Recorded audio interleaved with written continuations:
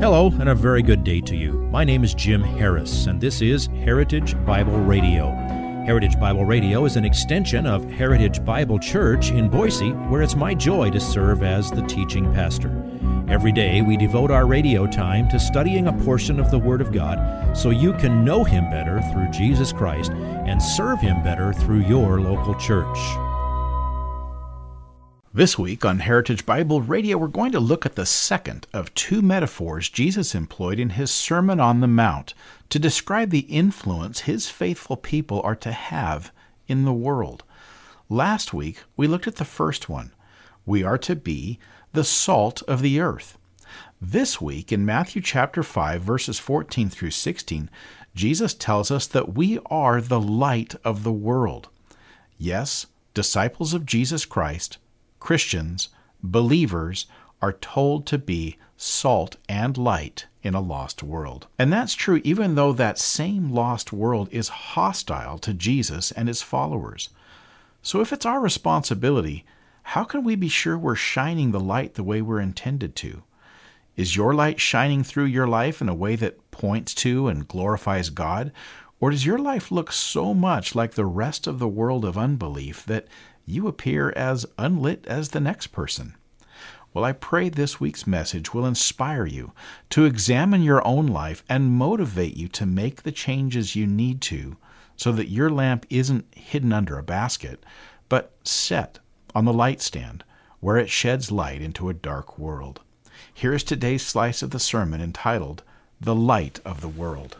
Let me ask you, what is the method that you are generally committed to bring people to Christ? What is your strategy?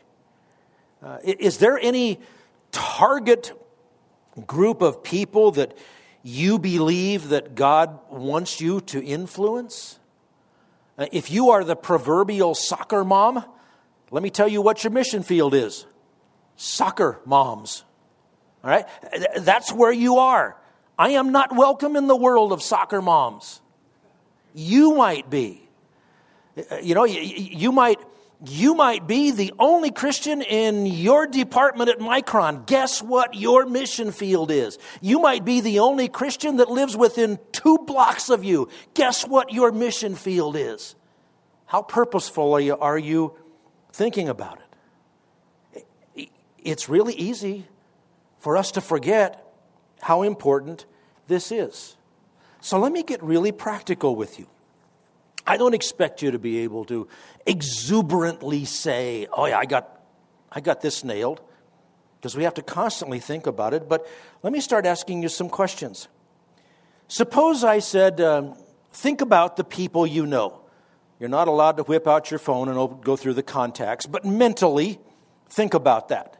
Think about your extended family, your neighbors, your friends, your co-workers, the people that you share hobbies with, whoever they are.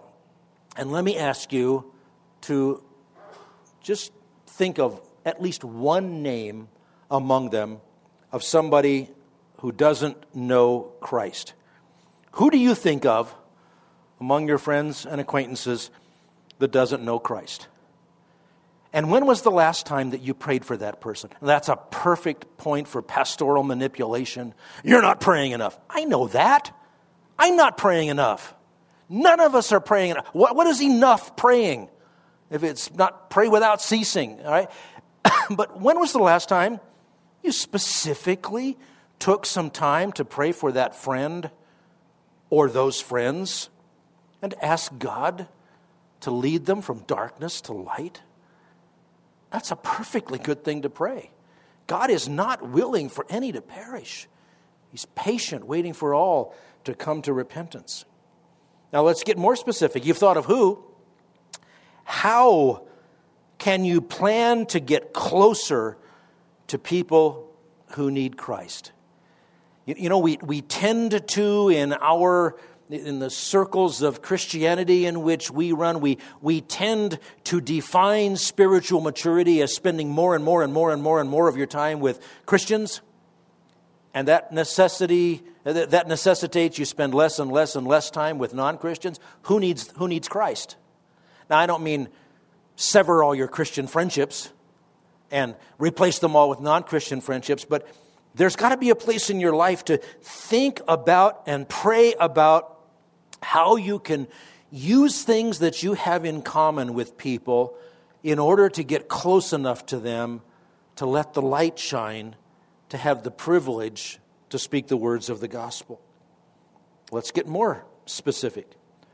When do you think that you might be able to get to the point of talking to that person about Jesus, telling him or her just how important Christ is to you, and asking them for the privilege to share the gospel? And you say, well, if I start doing stuff like that, I might not have as many contacts on my phone. Some people won't like that. Yeah, see previous beatitude. Some won't want to hear that. But what kind of a friend are you if you would call yourself a friend and let that person slide off into the lake of fire for eternity to be tormented day and night forever and ever without you ever telling them how they could avoid it? This is important. This is who we are. And Jesus is telling us, lay the foundation. Be the kind of person who is attractive to others. And finally, what might you do to be able to arrange something in your relationship with this person or these people that will cause the subject of the gospel to come up? Invite them to a Bible study. Invite them to a church service. Make a plan to spend some time together and invite them over to your house. Cook some hot dogs, cook some hamburgers, have a more formal meal if you want to. Spend some time with them and ask them if you could tell them, can I have 5 minutes to tell you what's the most important thing to me in this entire world? Would you be willing to listen? What if you were to go visit somebody that was feeling kind of isolated? I hear there are some people that way in our world these times.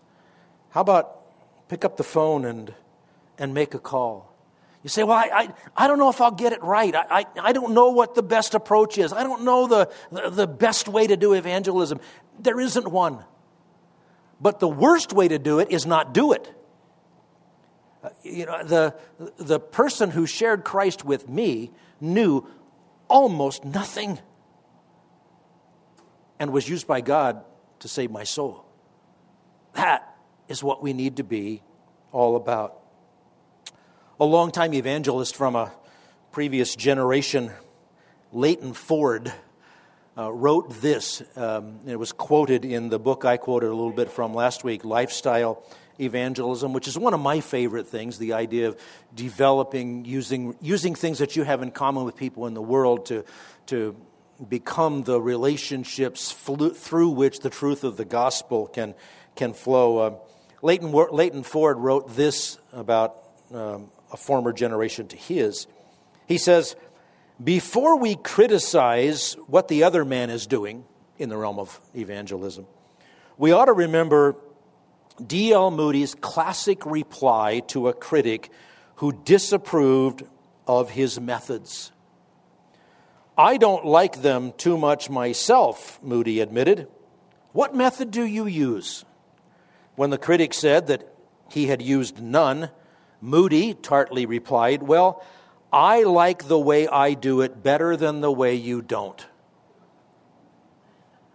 I mean, just what if you put yourself out there to tell somebody the gospel and they hear that all have sinned and fallen short of the glory of God, and the wages of sin is death, but the free gift of God is eternal life in Christ Jesus our Lord. And I have that eternal life, and I want you to have that eternal life. Are you willing to come to Him and call out to Him to save your soul? For as many as received Him, to them He gives the right to become the children of God, even to those that believe in His name. How long did that take to say that? You can even expand it. Spend a whole 5 minutes on it. And what if they walk away and they never call you again. You've been faithful. But what if you plant a seed of the Word of God that grows and sprouts and blossoms into eternal life? We have to be about the business of trimming the lamps, maintaining the saltiness, being the kind of influence we're supposed to be in the world around us. We have to attract people to Jesus Christ. Our lives have to be close enough to them for them to see the light, feel the warmth, hear our words, and deal with God. So would you join me in that? I mean, who do you want to reach? Think of somebody and do something about it. How are you going to make closer contact? When are you going to move close enough to earn the privilege to talk about Jesus? What are you doing to make that happen? Let's do something. And you might come back and say, I tried that and wow, I was really uncomfortable. Good, you're probably normal. Can you help me with that? Well, yeah. By golly, we just brought a new man on the staff, and part of the thing we've said is when it comes to evangelism, sick them. Help people learn. Help people grow. Let's make that happen. We are collectively and individually the light of the world. Let's pray. Father, give us wisdom that we might truly understand how to let our light shine in such a way that people around us might see our good works and give you glory. We know that includes they have to see our works and hear the words of the gospel, but maybe our lives can be the melody that they hear, and then they'll want to know the words that go along with it. Use us to that end, we pray, for your glory. In Jesus' name, amen. If you would like this message on compact disc, let me know and we'll send it to you. You'll receive the entire message, not just the portion on today's program. You can order by phone at 353-4036 or by writing to us at 7071 West Emerald, Boise, Idaho, 83704, or on the internet at hbc-boise.org. Heritage Bible Radio needs your prayers and your financial support. Once again, you can reach us online at hbc-boise.org or by telephone at 353-4036 or by writing to us at 7071 West Emerald, Boise, Idaho, 83704. And if you need a church home here in the Treasure Valley, I hope you'll visit us any Sunday at 7071 West Emerald. For Heritage Bible Radio, I'm Jim Harris. See you next time. Bye-bye.